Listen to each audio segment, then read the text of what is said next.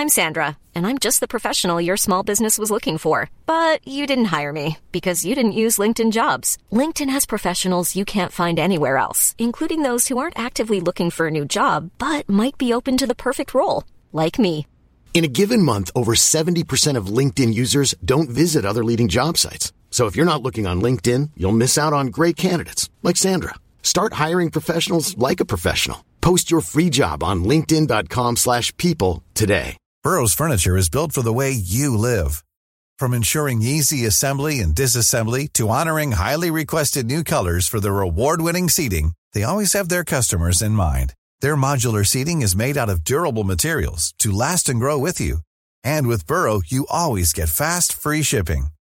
Get up to 60% off during Burrow's Memorial Day sale at burrow.com/ACAST. That's burrow.com/ACAST. burrow.com/ACAST. This is Little Atoms, a radio show about ideas and culture, with me, Neil Denny. On today's show, dance music and the making of modern Britain, with Ed Gillett and his new book, Party Lines.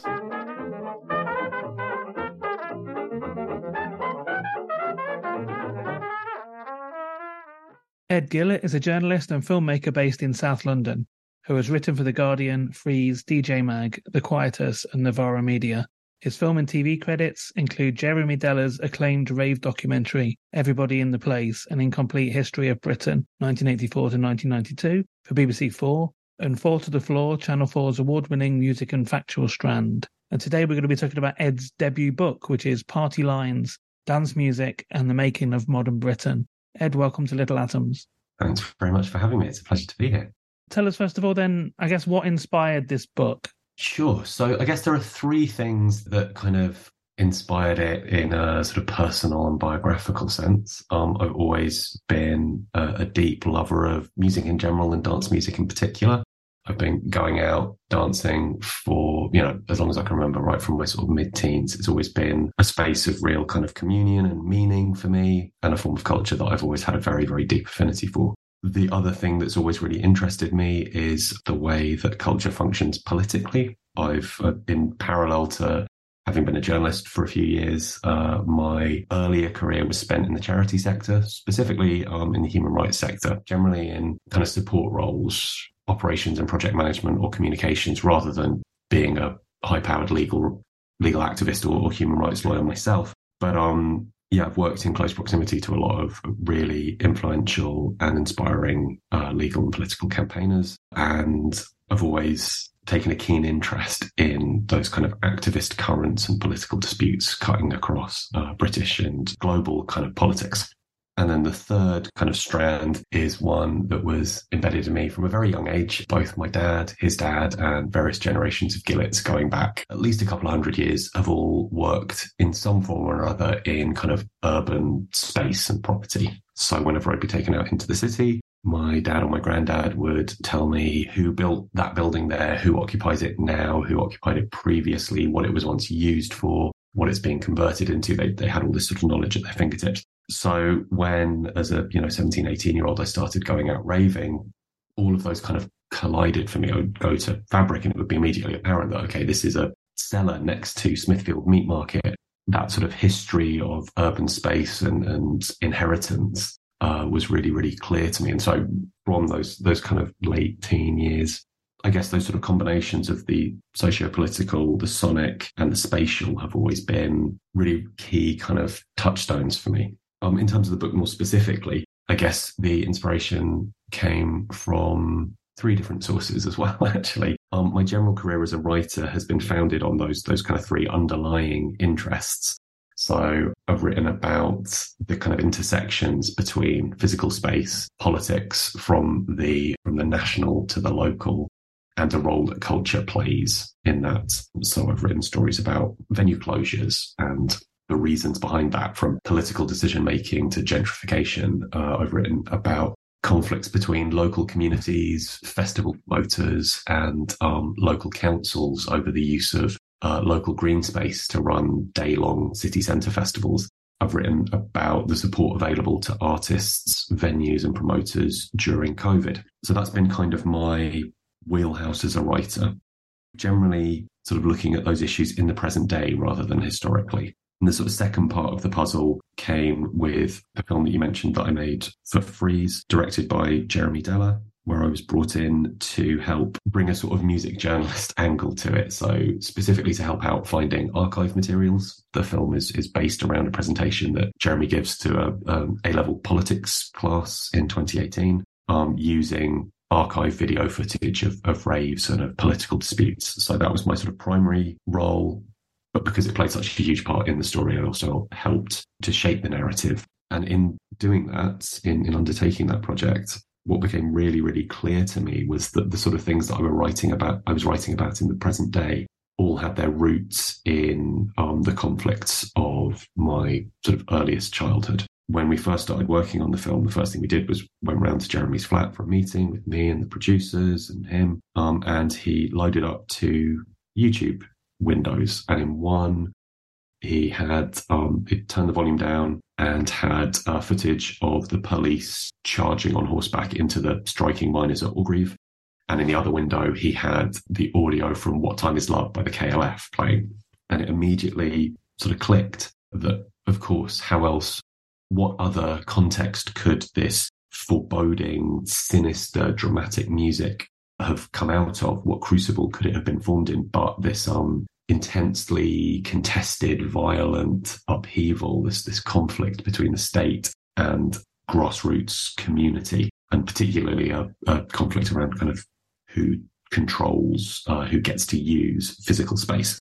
So that was kind of another really key seed, this light bulb moment that, the stuff that I'm interested in actually has antecedents earlier in UK dance music, has roots that stretch back further, that this is not just, that the topics that I'm writing about are not just reflective of the contemporary moment, but that actually they're one link in a much longer historical chain through dance music culture and also deeper into human history. So that kind of broadened my horizons a bit. And then the third part was during lockdown. I wrote an article for The Quietus. I had seen some chatter online about a group of DJs called Housekeeping, who had been getting kind of a decent number of kind of industry plaudits. They'd held down a residency in Ibiza. They'd played at Fabric. They'd got some glowing reviews for their parties and their releases. But then outside of the dance music press, I was seeing one of their members pilloried for buying up all of Brixton Market near to me and serving long-standing family-owned businesses with eviction orders. And that also kind of crystallized something for me in terms of where we were in the present moment, an encapsulation of all the conflicts and frictions that the rest of my writing sort of sought to unpick or explore. Here were a group of people creating culture that trades on the experiences of marginalized and oppressed peoples, that is historically rooted in those communities, at the same time as, their day jobs involve profiting off those communities and forcing them out of the areas that they've found homes and business opportunities in. So that kind of disconnect for me, and the fact that it wasn't being picked up really by anyone else, certainly within kind of dance music, seemed to crystallize something for me. So I wrote an article about them that was ostensibly a review of their new record, but actually really kind of a review of their entire existence and a structure that had allowed them or encouraged them to succeed. And that did very well.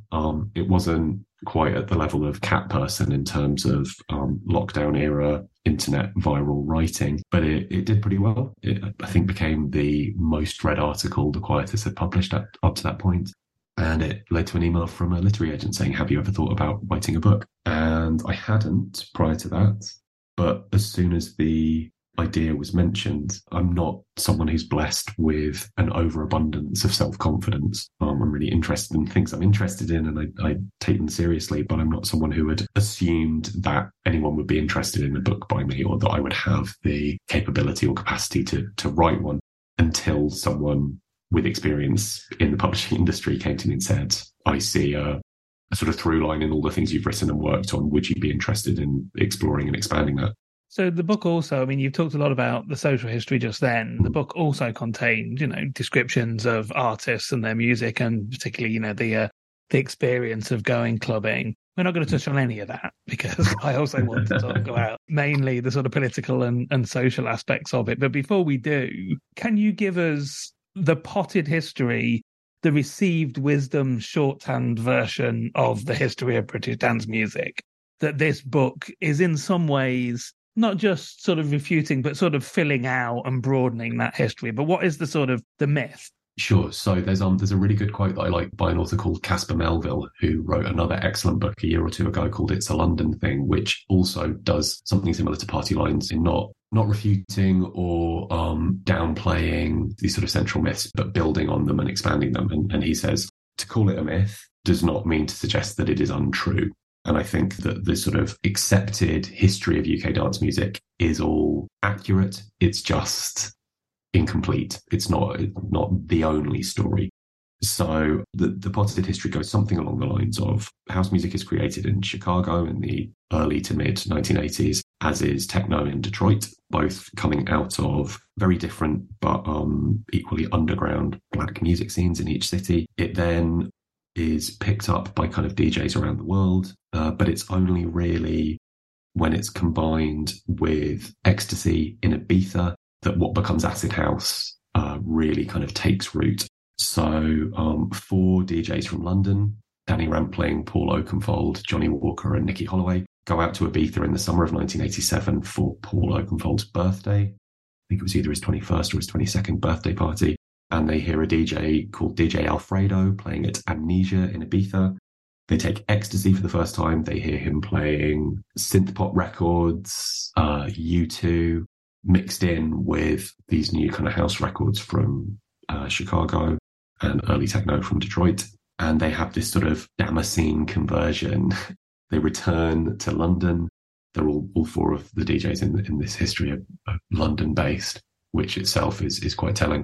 They return to London like Moses coming down from the mount with the tablets, and then bestow that gift on a grateful kind of public. They each found very influential nightclubs. Shoom is founded by Danny Rampling. Oakenfold founds Spectrum and Future. Holloway founds The Trip at the Astoria. And from there, acid house kind of radiates out across the UK. It becomes a cultural phenomenon of orbital raves around the M25. It transforms the scene at the Hacienda. Ecstasy begins flooding into the UK alongside this music. The two are viewed in this sort of canonical history as essentially symbiotic, that you can't understand music without the drugs, and the drugs kind of come to prominence because of the music. It becomes a national and then international phenomenon. It spawns repeated police crackdowns from 1990s Bright Bill, which was the first legislative attempt to restrict unlicensed acid house parties, enforced very aggressively by the police,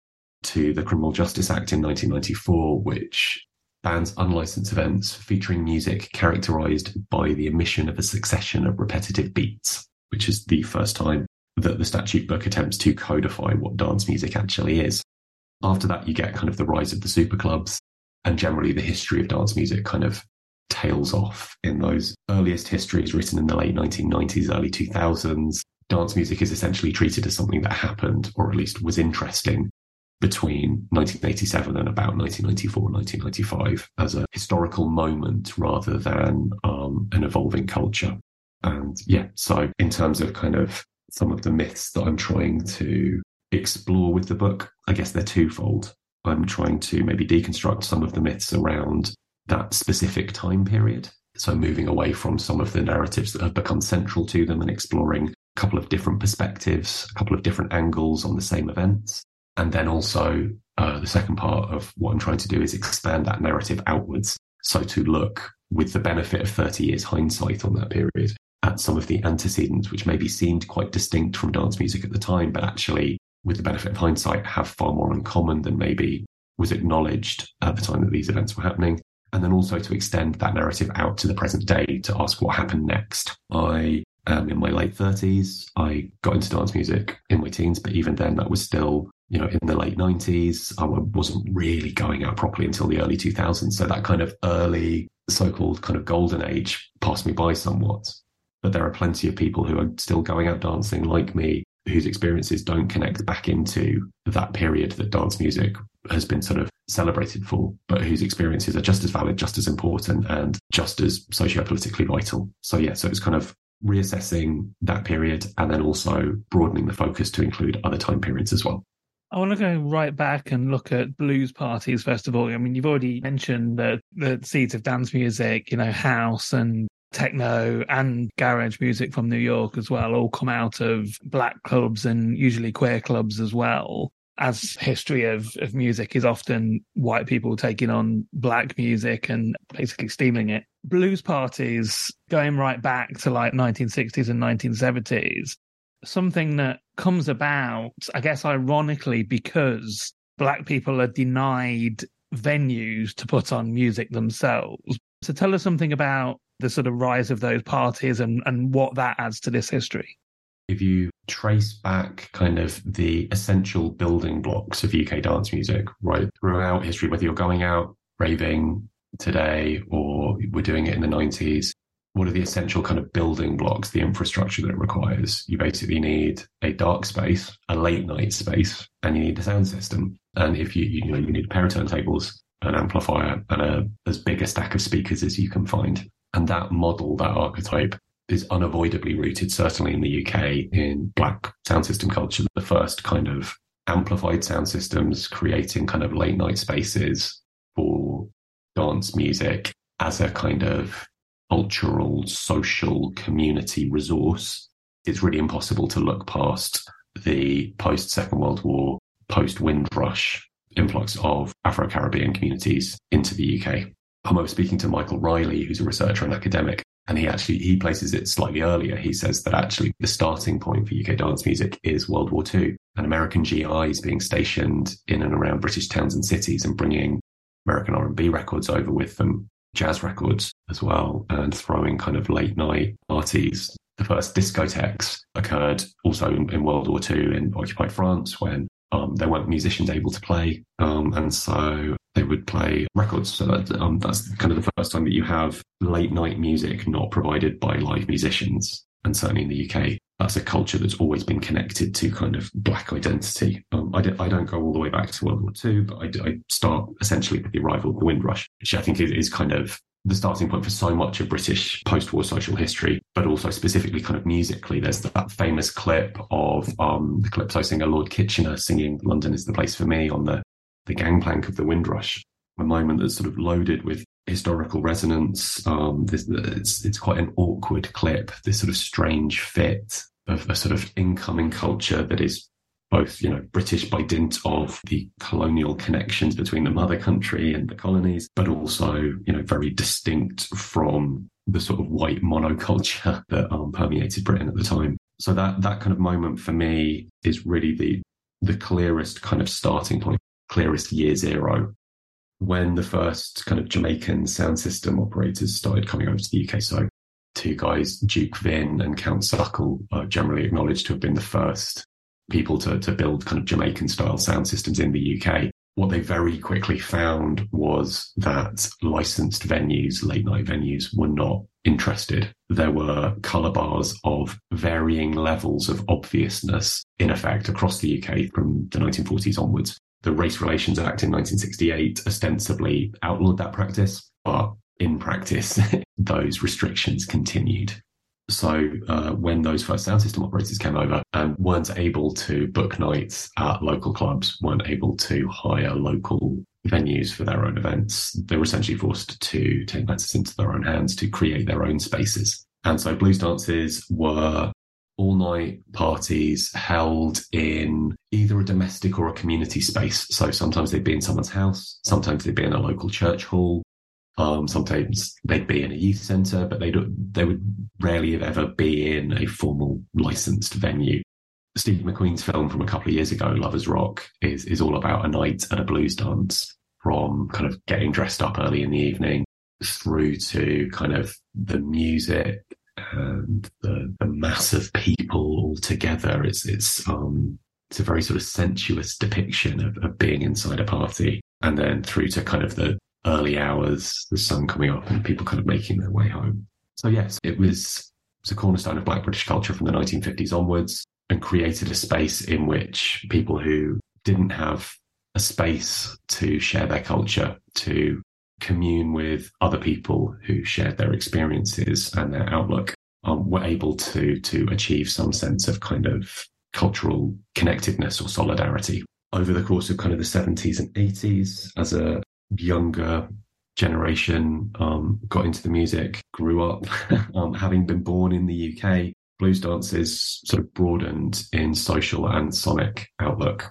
So rather than being just about kind of domestic spaces or sort of local grassroots spaces, they started to broaden their ambitions and put on parties in warehouses. They moved beyond just playing reggae and dub to playing early hip hop and electro and house music in many cases. The kind of reggae and dub blues dances of the 1970s and 60s bled into the rare groove scene of the 1980s, which was sort of the infrastructure of the blues dance, but playing a wider selection of music generally centered around kind of obscure 60s and 70s soul and funk cuts. A lot of the technical know-how went with them and a lot of the personnel too. So people progressed from playing blues dances to playing warehouse parties. Sound systems like Soul to Soul were really, really important in that time period as well, kind of broadening the interests and aspirations of people throwing these sorts of parties, bringing in sort of a more fashion-conscious crowd, more of kind of an aesthetic identity around the parties. And then so when Acid House arrives in the UK in 1987, when ecstasy starts becoming more popular, when DJs start combining it with this kind of black electronic music from Chicago and Detroit, the rare groove warehouse scene, the infrastructure, the technology of the blues dance are all very natural fits. I guess one of the questions that I was interested in Party Lines is you can absolutely detect the sonic inheritance, certainly in kind of forms of dance music which were created in or originated from the UK. You think of a genre like jungle with its liberal borrowing of bass lines and samples from reggae and dub records made 20, 30 years earlier. But for me, what's interesting is how that functions kind of socially and politically. It's not just that Acid House borrowed the sounds of the blues dance, but they also borrowed the operating model, right? It's not a surprise that Acid House started off in small basement clubs, but very often, very quickly took over kind of illicit, unlicensed spaces following in the steps of blues dances and rare groove warehouse parties.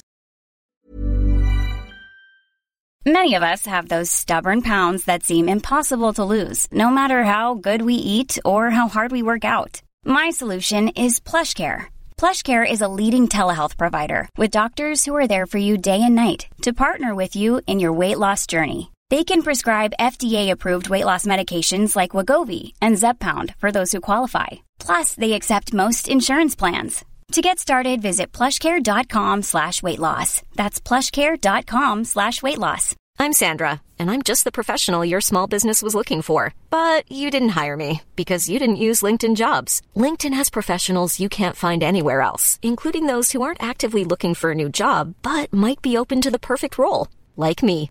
In a given month, over 70% of LinkedIn users don't visit other leading job sites. So if you're not looking on LinkedIn, you'll miss out on great candidates like Sandra. Start hiring professionals like a professional. Post your free job on linkedin.com/people today. Hey there, it's Michelle Norris. I'm host of a podcast called Your Mama's Kitchen. When I travel, I'm usually looking for a way to find a taste of home when I'm not at home. And one of the things I love to do when I am at home is entertain. And Airbnb allows me to do that. When I was in California recently, I rented a house that had a great kitchen. And when we were sitting around the table, we were all thinking, we're in someone else's house. Someone could be in all of our homes as well. If you have a home, but you're not always at home, you have an Airbnb. Your home might be worth more than you think. Find out how much at airbnb.com/host.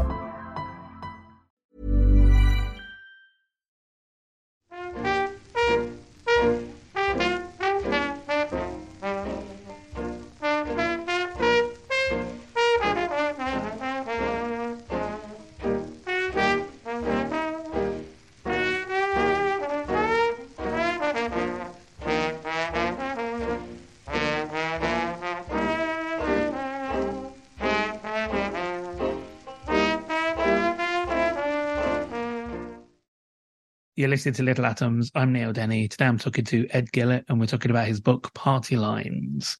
Ed, when you told us the potted history of British dance music, the idea of acid house going through a sort of like outlaw stage and then being sort of subsumed into the mainstream and becoming like part of the cultural industry, the nighttime industry of cities.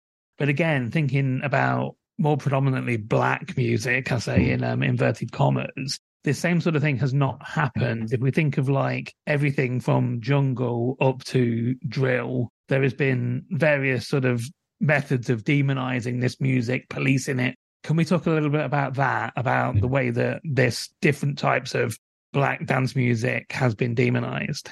Sure. So, I mean, if you go all the way back to 1924, there's a painting called The Breakdown, which was painted by a Scottish artist called John Souter. And it depicts a naked white woman sitting on the bust of a classical statue that has been smashed and kind of toppled to the ground, gazing rapturously at a fully dressed black man playing a saxophone.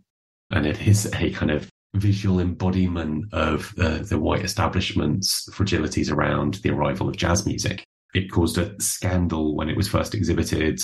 It was forcibly removed from view at the Royal Academy by the Colonial Office, and the artist eventually burnt the painting. Black culture and black influenced culture has consistently for a century or more been a really visible trigger for white anxieties. It has been a lightning rod for criticism of black masculinity in particular, but sort of endemic perceived black barbarity. That was the case before dance music becomes kind of a genre in itself. Blues parties were regularly the target of firebomb attacks, generally by the National Front. But following kind of the arrival of dance music, those kind of fears and moral panics come embedded in the narrative around kind of black-coded UK dance music genres. When jungle came to prominence in the mid-90s, it was repeatedly associated with the contemporaneous arrival on British shores of crack cocaine from the US. The two were viewed as kind of almost synonymous in some cases. It's a really simple narrative that, the music got darker and harder and faster. So clearly these new, more sinister drugs must have been, part of that process. In practice, the people I've spoken to who were there at the time said, people were occasionally smoking crack in jungle raves, but very, very rarely. And, it wasn't endemic within the culture. It didn't really have any kind of role to play with the people that kind of made jungle and drum and bass what they were. Interestingly, there's sort of a cycle, right? Today's moral panic becomes the entertainment of tomorrow. So acid house was seen as this uniquely dangerous, corrupting force in the late 80s. The Sun would run scare stories about going to heaven and dancing to house music. You don't get those scare stories anymore, right? People don't obsess about house and techno clubs being dens of iniquity. They're understood as an integral part of the British leisure industry. Similarly, jungle was viewed as quasi-demonic in the mid-90s, but then by the late 1990s, it was on the soundtrack to every PlayStation game and vaguely youth-oriented TV show in the UK. Ronnie Size won the Mercury Music Prize in 1997, which gave the genre this kind of gloss of respectability. The music changed from lots of kind of ragga and dub samples through to, doing kind of air quotes here, intelligent drum and bass with more emphasis on kind of jazz and sort of highbrow Detroit techno. So that the genre kind of became gentrified to a certain extent. And that neutralized it. There were more prominent kind of white artists that were part of the genre as well, which I'm sure also helped. And its place was taken up by garage. So, at the same time that you have drum and bass becoming a kind of fixture in match of the day highlights reels or PlayStation snowboarding games, you have garage and, So Solid Crew, those kinds of artists becoming kind of the new folk devils and being blamed for there was one shooting in, I think, 2003, where a government minister specifically called out So Solid Crew by name in relation to the shooting, despite the fact that they had nothing to do with it. They took place in Birmingham. None of the members of the band were in Birmingham at the time. It was just sort of this very nebulous sense that they were sort of inspiring a kind of moral decay amongst Black British youth. as garage became kind of legitimate pop currency in the early 2000s, attention switches to grime instead, which was rowdier and more raucous. And that becomes kind of the new scapegoat for all these social ills. There's a quote in the book from Conor McNicholas, who was editor of the NME at the time, who pointed out quite rightly that there were more So Solid CDs being bought by white teenagers in Swindon than young black men in Hackney. So if the music itself was the cause of violence, you should have expected to see that violence erupting across society. If it wasn't, then clearly that meant the issue lay elsewhere. But the government have continued to clamp down on whatever the sort of moral panic flavour of the month is. It's gone from grime now to drill, and you see drill rappers hit with incredibly restrictive orders limiting what they can say, where they can be, who they can associate with. I interviewed 3 young men in the book who were video producers for drill artists. They're based in Nottingham. They had their homes raided at 7 a.m. They had their laptops seized solely because they made videos for drill artists. They are the loveliest, humblest young men you could ever hope to meet. They met doing a media studies course at university. They love music. They love video production. They started their own production company. They are essentially, young, aspiring businessmen, but they were hauled in and treated as criminals simply because their clients include people who make music that the establishment views as potentially quite nebulously threatening. But yeah, that cycle is kind of, you look at drill successes over the last couple of years, it's becoming increasingly a fixture in the pop charts. You suspect that, in a couple of years, a driller will win the Mercury Music Prize and something else will come up to replace it. At the same time, the treatment of these genres also reflects the kind of authoritarian creep of society. There's been a lot of work recently, which I discuss in the book, to limit the police's use of drill lyrics as evidence in criminal cases. So I think there's a really interesting question mark around the limits of black artistry, right? Nobody thinks Eric Clapton literally murdered his local sheriff in cold blood, but didn't kill his deputy. Nobody thinks Johnny Cash actually shot a man in Reno, right? It's understood that those are works of fiction, but the same respect and artistic leniency is not generally extended to young black men in this country.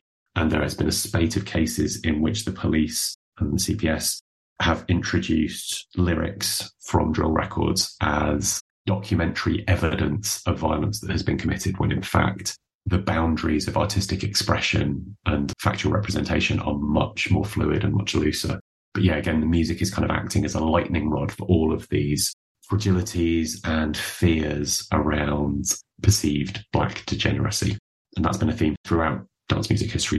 Ed, you talk in the book about going to a illegal rave. You finally get the chance, because you weren't old enough to go in the early 1990s, but you finally get the chance to go to an illegal rave during the pandemic. And you talk in the book about the ways in which the pandemic in some ways brought back that sort of, I guess, rebel spirit to dance music, but obviously at the same time had a massively detrimental effect on the nighttime industry and venues, etc. Tell us something about dance during the pandemic. Sure. So actually, I'm going to push back a little bit on the question. I've always had the opportunity to go to illegal raves. One of the big myths around kind of illegal parties is that they ended in 1994 with the Criminal Justice Act, which ostensibly outlawed them and certainly did away with the big sort of 10, 20, 30,000 person illegal parties like Castle Morton Common in May of 1992, which was a real kind of catalyst for, and lightning rod, sorry, I keep using that term, a real catalyst for and focal point for the Conservatives' campaign around criminal justice reform. But if you look at newspaper records, almost as soon as the Criminal Justice Act is passed, you start getting stories talking about the return of illegal raves. And that continues right the way through, right up to the pandemic. The pandemic is generally seen as kind of the return of unlicensed partying on the political agenda. But there's actually an article in The Guardian from February 2020, so the month before lockdown restrictions come in, talking about how illegal raving is back. And if you go back through the preceding years, it's been a regular feature of mainstream broadsheet journalism that every 18 months or so you get a new article about the return of illegal raving, which sort of implies that it never actually went away. I guess what was different about the pandemic was that illegal raves were the only raves you could go to. There was no longer a legal option, which I guess aligns it more with those very early days of UK dance music. One of the reasons, along with its kind of connection to the blues dance and roots in marginalised cultures, UK dance music ended up kind of occupying illegal and unlicensed spaces in its early years is because there were no legal alternatives. It's easy to forget that at the time that UK dance music first becomes a kind of popular phenomenon, pubs still closed in the afternoons, and it was almost impossible to get a license to open any sort of venue past about 2:00 in the morning. So the pandemic kind of reintroduced those restrictions and more, when you could only go to a pub if you were having a substantial meal, or you had to be a minimum of 6 feet away from anyone not in your bubble. Although, interestingly, I'm not even sure that the idea that illegal raves kind of bloomed in popularity during lockdown is even that accurate either.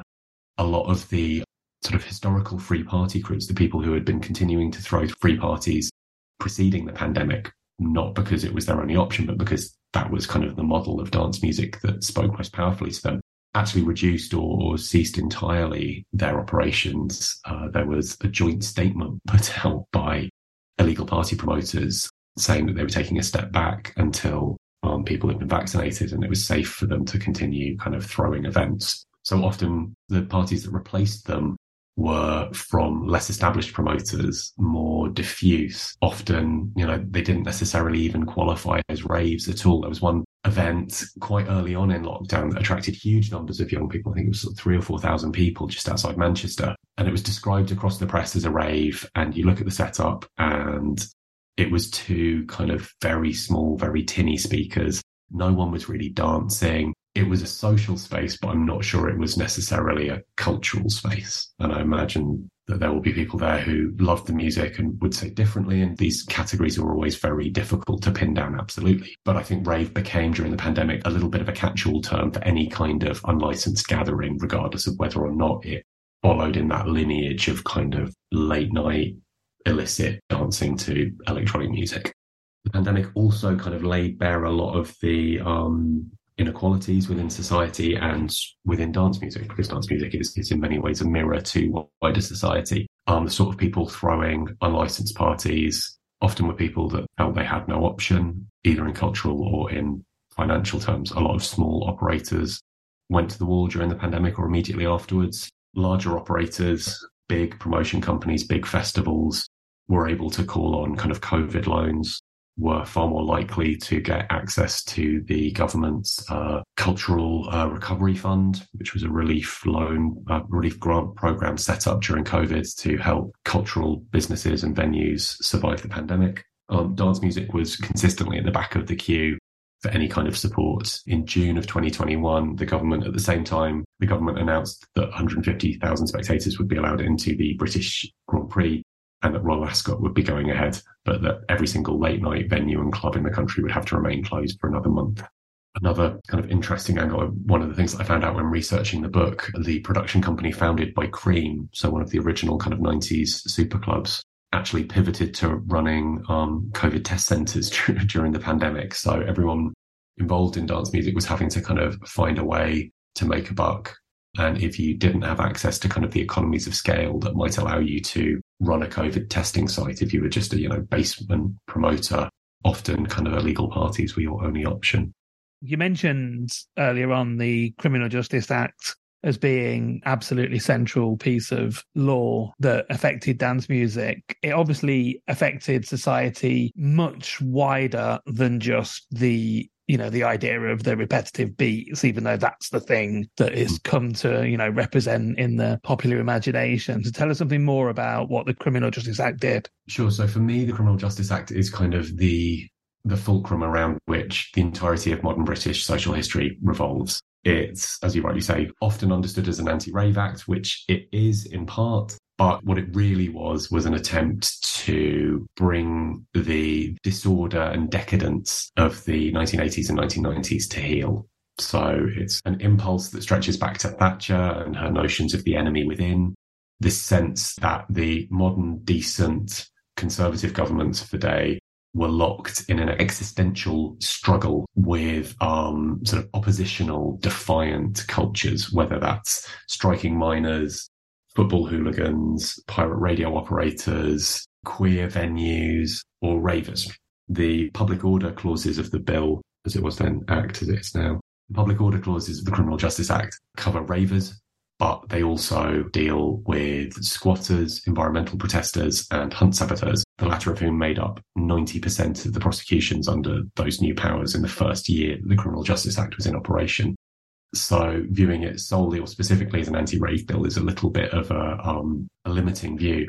And those public order clauses, which are generally a little bit better known, still only make up a minority of the Act itself. There's all sorts of things that continue to have really critical resonance in modern British life. So the Criminal Justice Act was the first law on statute books to codify the use and retention of DNA samples. It also massively expanded the ability of the police to stop and search people without suspicion. So those powers were used very heavily during the War on Terror. They're used heavily today to deal with the contemporary moral panic of the moment around young black teenagers in inner cities carrying knives.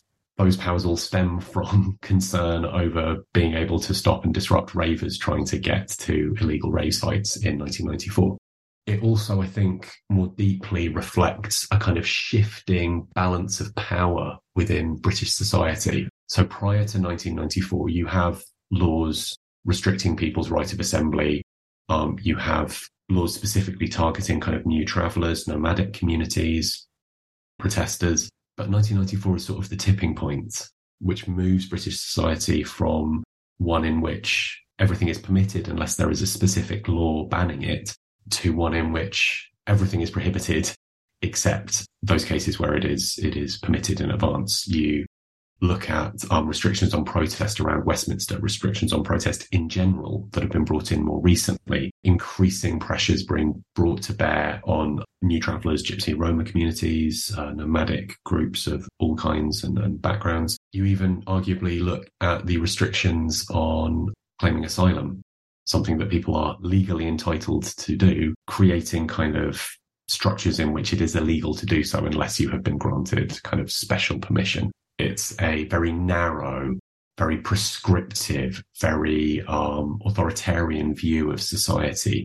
The idea that people should not have agency or opportunity to undertake behaviour that the mainstream views as disreputable or unattractive. And I think the Criminal Justice Act is really the first time that the balance shifts. If you look throughout British history, you know, and I'm not even just talking about the 20th century, you look back to the days of the Elizabethan players, there has always been a rich history of emergent, non-permitted cultural activity taking place in collective spaces, on commons, on Neolithic sites like Stonehenge, where permission is not necessarily sought. Collective agreement emerges organically that a space should be used for collective pleasure or noise.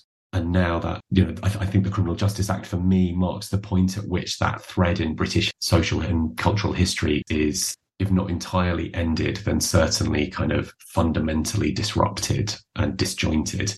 Now it is very difficult to imagine that same sense of kind of emergent, unpredictable pleasure seeking, simply because there's such an edifice of legal powers available to prevent it happening. I don't think that's meant an end to those urges or the communal release of the dance floor. It's just meant that that culture has had to become smaller, less obvious, less easy to disrupt, more diffuse in lots of ways, which I think brings dance music back to its origins. The moments in UK dance music that are viewed as era-defining or revelatory very often did not happen in huge 10,000 person, 20,000 person events. They were small communities of people who knew each other, who shared interests, who shared passions, who shared life experiences, creating something kind of for themselves. And that's really where the book ends, with a reassertion both of the marginalized identities that dance music was rooted in. I think one of the things that's been really positive and exciting about dance music and its interactions with politics and societies and communities over the last 10 or so years is a real reassertion of marginalized identities at the heart of dance music. You now have, across the UK, a really rich tapestry of nights run by and for Black artists and dancers, queer communities.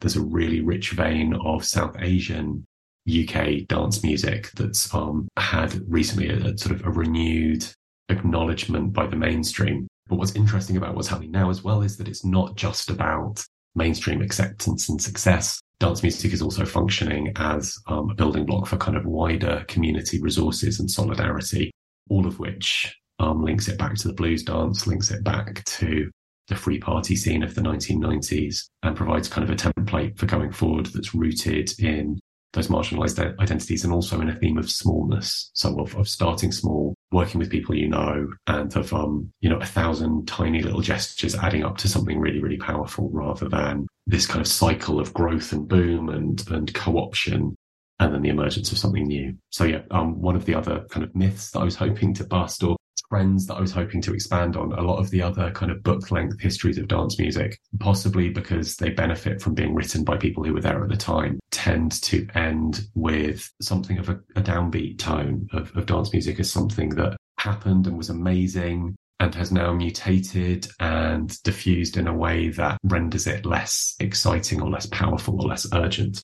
For me, dance music is as culturally and politically vital now as it was in the 1990s. It may not be as centralized, but it still exerts, a really, really profound pull on how we interact with each other, how we understand ourselves as British people, as people living in community with each other. It's interesting. I started the book with an idea of trying to work out and unpick how politics, policing and profit had shaped UK dance music. What's actually become apparent in the writing of the book, that the reverse is as true, if not more so, that actually this is not just a book about how politics has shaped dance music, but a book about how dance music has shaped the entirety of British society and politics over the last 50 years. So I've been talking to Ed Gillett. We've been talking about his book, Party Lines, Dance Music and the Making of Modern Britain, which is out now in the UK from Picador. Ed, thank you so much for taking the time to tell me about it. Thanks. This episode of Little Atoms was produced, presented and edited by me, Neil Denny. Little Atoms is hosted by Acast and published by 89Up. The show is broadcast on Mondays and Saturdays on Resonance 104.4 FM. Thanks for listening.